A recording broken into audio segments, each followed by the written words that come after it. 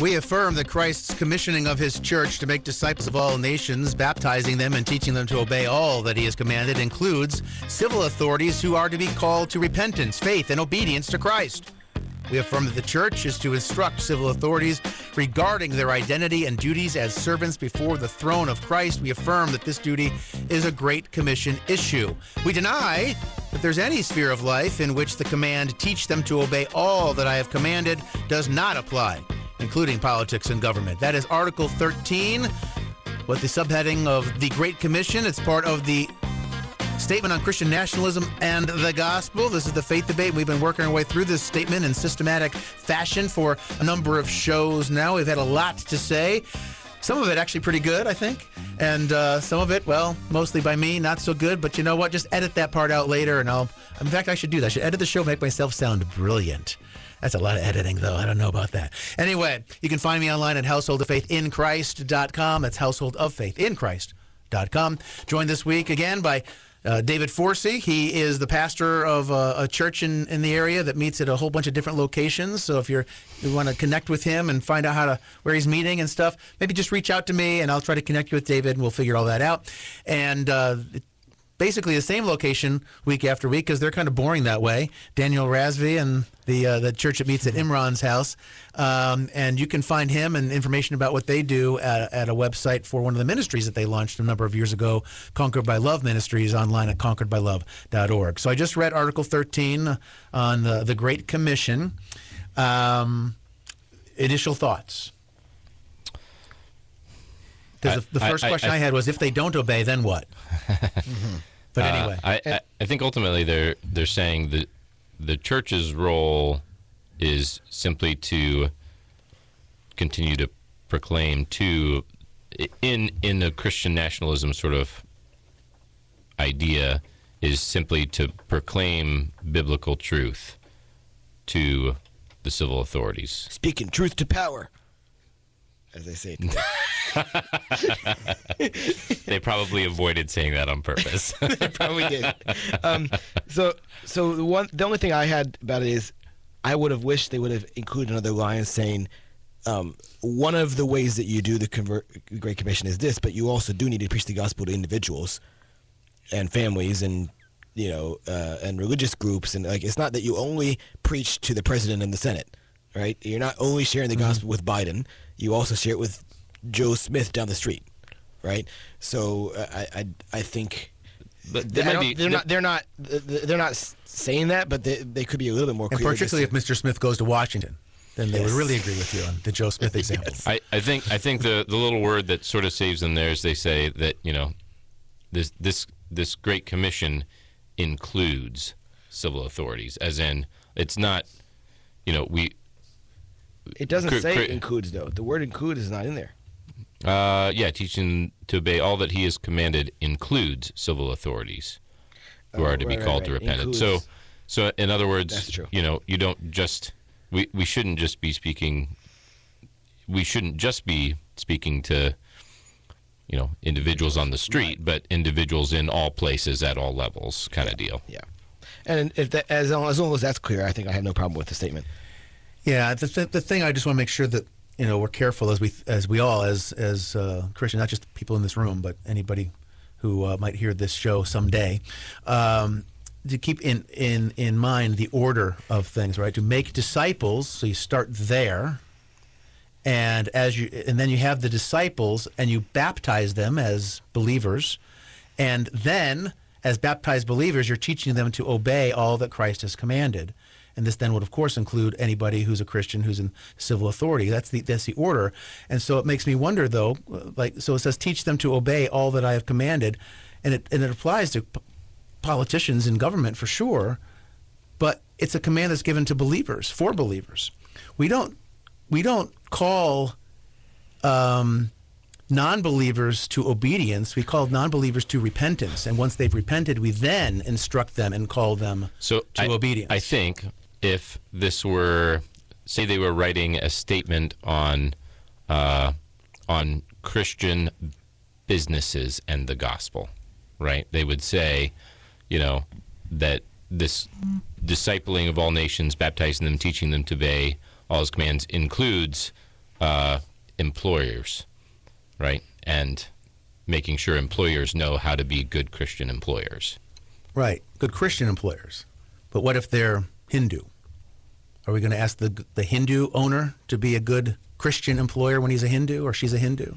See, that's what we're gonna ask them to be a good employer, which sure, because a good employer is one who we're going to ask them to become a Christian, but that's the duty of the church and the individual, and they're very clearly saying this is not the duty of the government to go and disciple nations.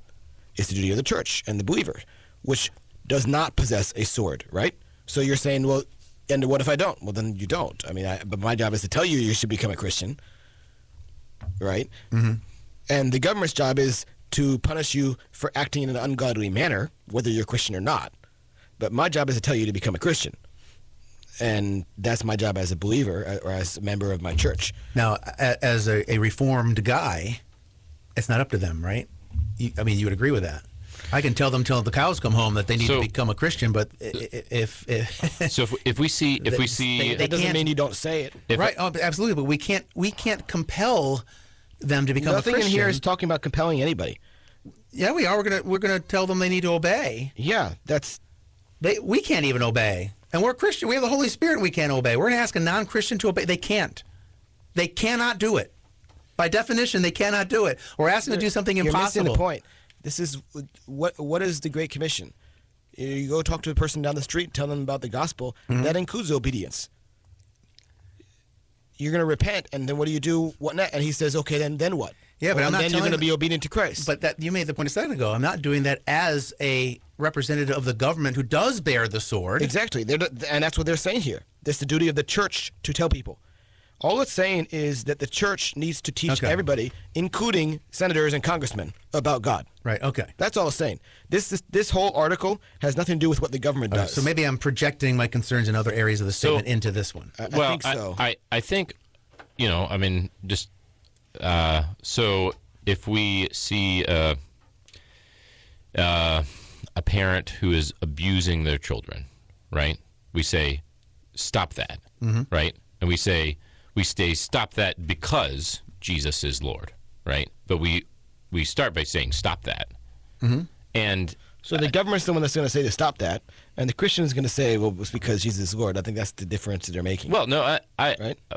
I think I'm also saying, like, we need to look at the government and we need to say stop that. Yeah. Because Jesus is Lord. Or do this because Jesus is Lord, right? And so sort of like the what comes to mind is like the idea of like repent. Right, like that being, if that's the first thing we say, then we're saying there's a law and you're breaking it, and there is forgiveness for breaking that law. Right, there's the shed blood of Jesus Christ, but we start with pointing out what is wrong.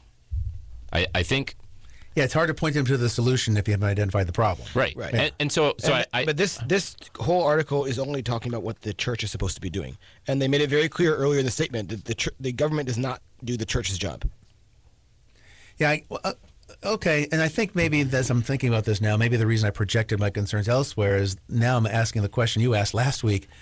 Okay, so who's not doing this in the church? Are there people in the church who won't tell the truth to somebody because they happen to be the mayor? Yeah. Really? Well, I think that what they're saying is you should have shame on them.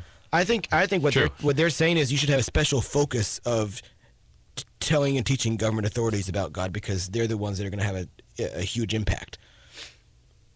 So you should be telling influential people about the gospel. Yeah. Specifically, and if they're saying that, then I don't like that. I think they're pushing back on the idea that a government can be, secular, right? A religious, right? Without religion, and so I think this just ties. This is another shot at those people that would say, well, we don't need to tell the government what to do because they don't have anything to do with. Yeah, if you get a congressman who says, hey, well, I believe in God, but I can't really enforce my morality on you. I'm just going to do secular things while I'm in power. They're telling Christians, go call that person out and say, no, you're wrong. You need to be obedient to Christ. I think that would be an example. Yeah. Yeah. All right. Anyway, let's go on to Article 14. let's go. 14 is a longer one. I'll break it in half. I'll read the first half, and then we'll pause, and then I'll do the second half. So, and the first half is all affirmation. The second half will be part affirmation, part denial. We affirm. This is, by the way, the subheading is the uses of the law. We affirm that applying the core moral principle of each of the 10 commandments to a nation's laws, also known as general equity, 1, reflects to citizens both the perfect righteousness of God and our own sinfulness and shortcomings. 2, secures civil order by restraining evil, though protecting the righteous from the wicked, through protecting the righteous from the wicked. And 3, guides Christians into the good works that God has planned for them, and thus are an essential aspect of keeping the Great Commission and teaching all nations to obey everything Christ commanded. And just one little last couple of phrases here. We affirm that God is the creator of all and gives grace to the world. We affirm that God is the savior of many, calling them through the gospel. So I've got a couple of thoughts on that, but you guys go first, unless you want me to go first. But do you have any initial responses or reactions to that? Well, you're going to have a problem because of the Ten Commandments thing that we talked about last week. Yeah, because they're saying here, right, each of the 10 commandments when they split the baby earlier. Right. Right? Be consistent. And I have a problem because saying you should apply the core moral principles of these to the laws, I'm saying those should be the laws themselves, and you don't need other ones. But the number 3, I think, is the most problematic in this statement. Doing this is going to guide Christians into the good works that God has planned for them, and thus applying these laws is an essential aspect of keeping the Great Commission? No, because the Great Commission is for individuals and churches to preach the gospel and how to get saved. Though applying the laws, that's for the government to do, which has nothing to do with getting saved. So, no, I disagree with number 3 here. And they're saying it guides Christians into good works, so I guess it doesn't provide any guidance for non-Christians. Right? It guides people into good works. Maybe would be. I don't know. There might be a reason they went with Christians there. I'm not sure. I also had a problem with number 2, by the way, for what it's worth. That word secures. I'm not so sure that it absolutely secures civil order by restraining. Right? There's still going to be disorder in a fallen, broken world. There's disorder everywhere. Famously don't work, right? Yeah. Anytime somebody kills another person in this country, that's proof of that because murder is illegal. It aims to secure, or it makes it better than it would be otherwise. But to say that it secures the order, I just don't see any evidence from the Bible or human history to make me feel like that's the right word choice there. I think essentially what they're getting at is the idea that if our laws reflect God's the morality that's laid out biblically, that we will be pointed to right what is good and true and right, that we will that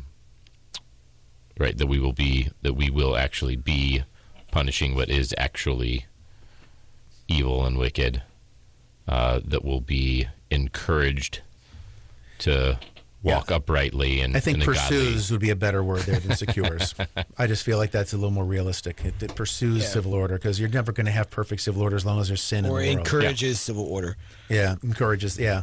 And by the way, I don't know, maybe it's me, but that last couple of sentences I read, I don't see how it's related to the uses of the law, which is or the how heading. it's related to much of anything that's in this It's whole like this statement. random, we affirm that God's a creator, good, right? We affirm that God is the savior, good. How is that related to the uses of the law, other than maybe the law points us to our need? Like the creator is the one who gives the law, and the law then demonstrates our need for the savior, but they don't say that. So I maybe that's probably what they're trying to do there, but I think they maybe did flesh that out a little bit more. I think they're in a sort of a backdoor way saying, just remember that the civil government isn't ultimately the one that isn't the one who gives grace, who or saves, right? Who does any of those things that actually God does. All right. That it sort of like to your point, Troy, that the civil government is not going to be the one that actually changes hearts and brings, peace and harmony. That's Daniel Rasby and David Forsey's job. Oh, no. What? I'm joking. It's the Holy Spirit's job. I'm going to read the last half of this article, which is going to be part affirmation and then part denial. We affirm that no man will be saved by works done under the law, yet we affirm that the law is a tutor. And when laws are just, they accurately reflect the character of God, and in this way alone, just Christian governments serve the church in its mission of evangelism. We affirm the inescapable reality that civil authorities possess a moral and spiritual foundation and orient citizens toward truth and morality, whether good or evil. I'm not sure I understood what I was reading there. Do you know what I was saying? Christian governments who are just is what they meant. Okay. Not only Christian governments, but Christian governments who are just. So okay. Just Christian governments. And they will, because they're just, be serving the interests of the church in its mission of evangelism. But only in this way. By being just. By being just. But only in that way. And they're very, very clear. They're not preaching the gospel there. So anyway, you could go ahead and keep it with the denial, and then we'll talk. Okay. We deny that God intended the Ten Commandments solely for Old Covenant Israel, but rather, this is a typo, that I think it's that it represents, or they represent. But rather it represent the enduring righteousness of God that is to be loved and obeyed for the good of man and the glory of God. This is an example of those typos you were mentioning. Yeah, but they represent, but it represents. But rather it represents. Yeah. Yeah, so there's some sort of a glitch there. They didn't make up their mind. Glitch McConnell might have written that one. So anyway, so in the affirmations, talking about spiritual foundation and orient citizens towards truth and morality, whether good or evil, I guess by making them recognize what the lies are, right? Yeah. And then it's solely that they deny that it's solely for Old Covenant Israel. But to your point earlier, I'm agreeing with something Daniel said. I think it was last week's show. Okay, yeah, that's true, but definitely first for the Jews, right? Mm-hmm. So, not that they need to say that, but I feel like somebody like you might want them to say that. Well, the gospel is also first to the Jews, and I think a lot of Christians don't like to hear that said, but the Bible says that the gospel is first to the Jews, then to the Gentiles. Well, I mean, it did come first to the Jews, right? But not first in order, but also in priority, I would say. And it's probably again an issue for when we do that show. We'll have that particular discussion, because I don't think that the framework of this is addressing that question particularly. Not at all. So, because I think there's going to be some fodder for discussion on that, and we could go off on the rails. So they're inching closer and closer to having the government evangelize, and this is probably what's making you a little bit uncomfortable, Troy. But they are still trying to be very careful to say, in this way alone, the government will be evangelizing, and that's by just having good laws that promote morality. Yeah, it makes me uncomfortable, along with me having gained some weight, and my pants are binding me a little bit now. Which doesn't evangelize, right? It doesn't bring good news, right? Only bad news. Right, yeah. I mean, the tax man coming. Essentially what they're saying here is that that the government upholding biblically aligned moral laws points to the fact that we need good news, right? So it is, they're sort of putting on display the first half, right, and the necessary first half of the gospel, which is that we need repentance. Mm-hmm. All right, so this next one is a whopper. Takes up an entire page as I printed it out. This is article number 15 on the distinction between law and gospel. This would have been a really important thing for the social justice folks to have thought about. Maybe that's what they're addressing here. I don't know, because that was the big swing and miss for the social justice warriors, making a poor distinction, a faulty distinction between law and gospel, or not making a distinction, actually. Anyway, so the first paragraph here, which is a pretty hefty paragraph, we affirm that the gospel is the royal announcement to the world about God acting in the person and work of Jesus Christ through the power of the Holy Spirit to abolish sin and death and reconcile sinners and the world to himself through his sinless life, substitutionary death, resurrection, ascension, reign, and future return, just as God graciously planned from eternity. Goodbye, full preterists. Well, yeah, full preterists, maybe they should be goodbye. Promised throughout Scripture and achieves within history. So that's the first sentence, I think. It was written by the Apostle Paul. That's one long sentence, boy. We affirm that salvation is by grace alone, through faith alone, in Christ alone, revealed, goodbye Catholics, right? Revealed in Scripture alone, and to the glory of God alone. 5 solas right there. Bang, bang, bang, bang, bang. We affirm that all sinners are commanded to repent and believe the gospel, and, upon doing so, are justified before God, indwelt by the Holy Spirit, and caused to love God and his law, and to walk zealously in good works that God has prepared. We affirm that Christ's kingdom is at hand, and that he will continue to work until all his enemies are defeated, and the knowledge of his glory covers the earth as the waters cover the sea. I'm going to pause there because that was an awful lot of words. I actually agree with it. I agree with it. It's a very orthodox statement. I'm not entirely sure what role it plays within the statement. I think that's they're that's going to defining be the clear. gospel. They're trying to define the gospel, and then they're going to define the law in a minute, and then they're going to say there's a Gotcha. And difference. since this is the statement on Christian nationalism and the gospel, so they're getting around to defining the gospel part of it. I gotcha. And they're saying essentially here, right? The gospel is not just the good news that your sins are forgiven as an individual, right? The gospel is also that not just that Jesus came to save individual sinners, but to save the world. That groans. Right. Yeah. All right. So let's keep going. You ready for the next paragraph? Yeah. All righty then. See if we can make heads or tails of this word salad. We affirm that God gave Adam a law of universal obedience written on his heart, that this same law continued to be the perfect rule of righteousness after the fall, and that God delivered it upon Mount Sinai in 10 commandments. We affirm that the general equity of this law is the essential moral principle embedded by God in each command, which all men are bound by God to obey, reflects God's holy character, and applies in various circumstances in each sphere of life. We affirm that obedience to this moral law is the delight of all who are born again in Christ, those empowered by the Holy Spirit to love God and their neighbors as themselves by doing the good works that God has planned for them.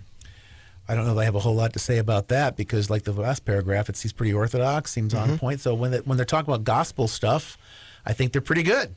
Well, they said gospel, and then this is law. So this is not the gospel. The gospel was in the previous paragraph. Well, So this is how they are defining law. Essentially. yeah, when they're I guess when the gospel, when they're talking about Bible stuff specifically, they're not getting into political theory or sociological questions or whatever, and they're just talking about Bible truth.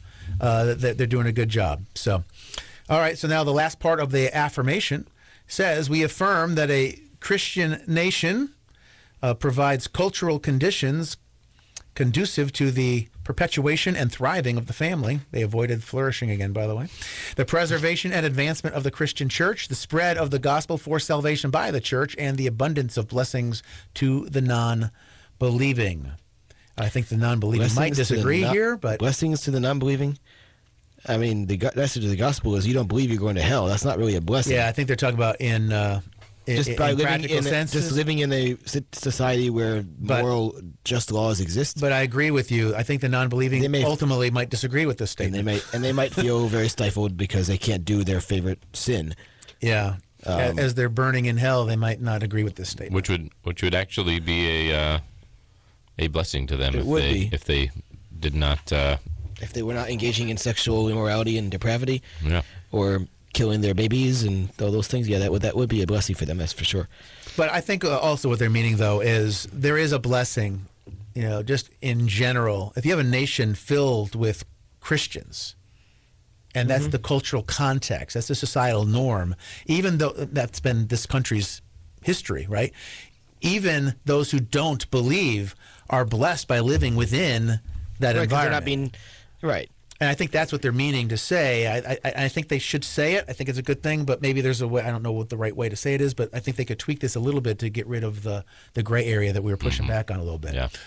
And then the last part. No, the last part's actually going to have to wait till next show because we're out of time. We're out of time. I wasn't even paying attention to the clock, but we are completely flat out of time, not even any closing music. So this is the Faith Debate. Daniel, David, I'm Troy. Check us out next week. Till then, God bless.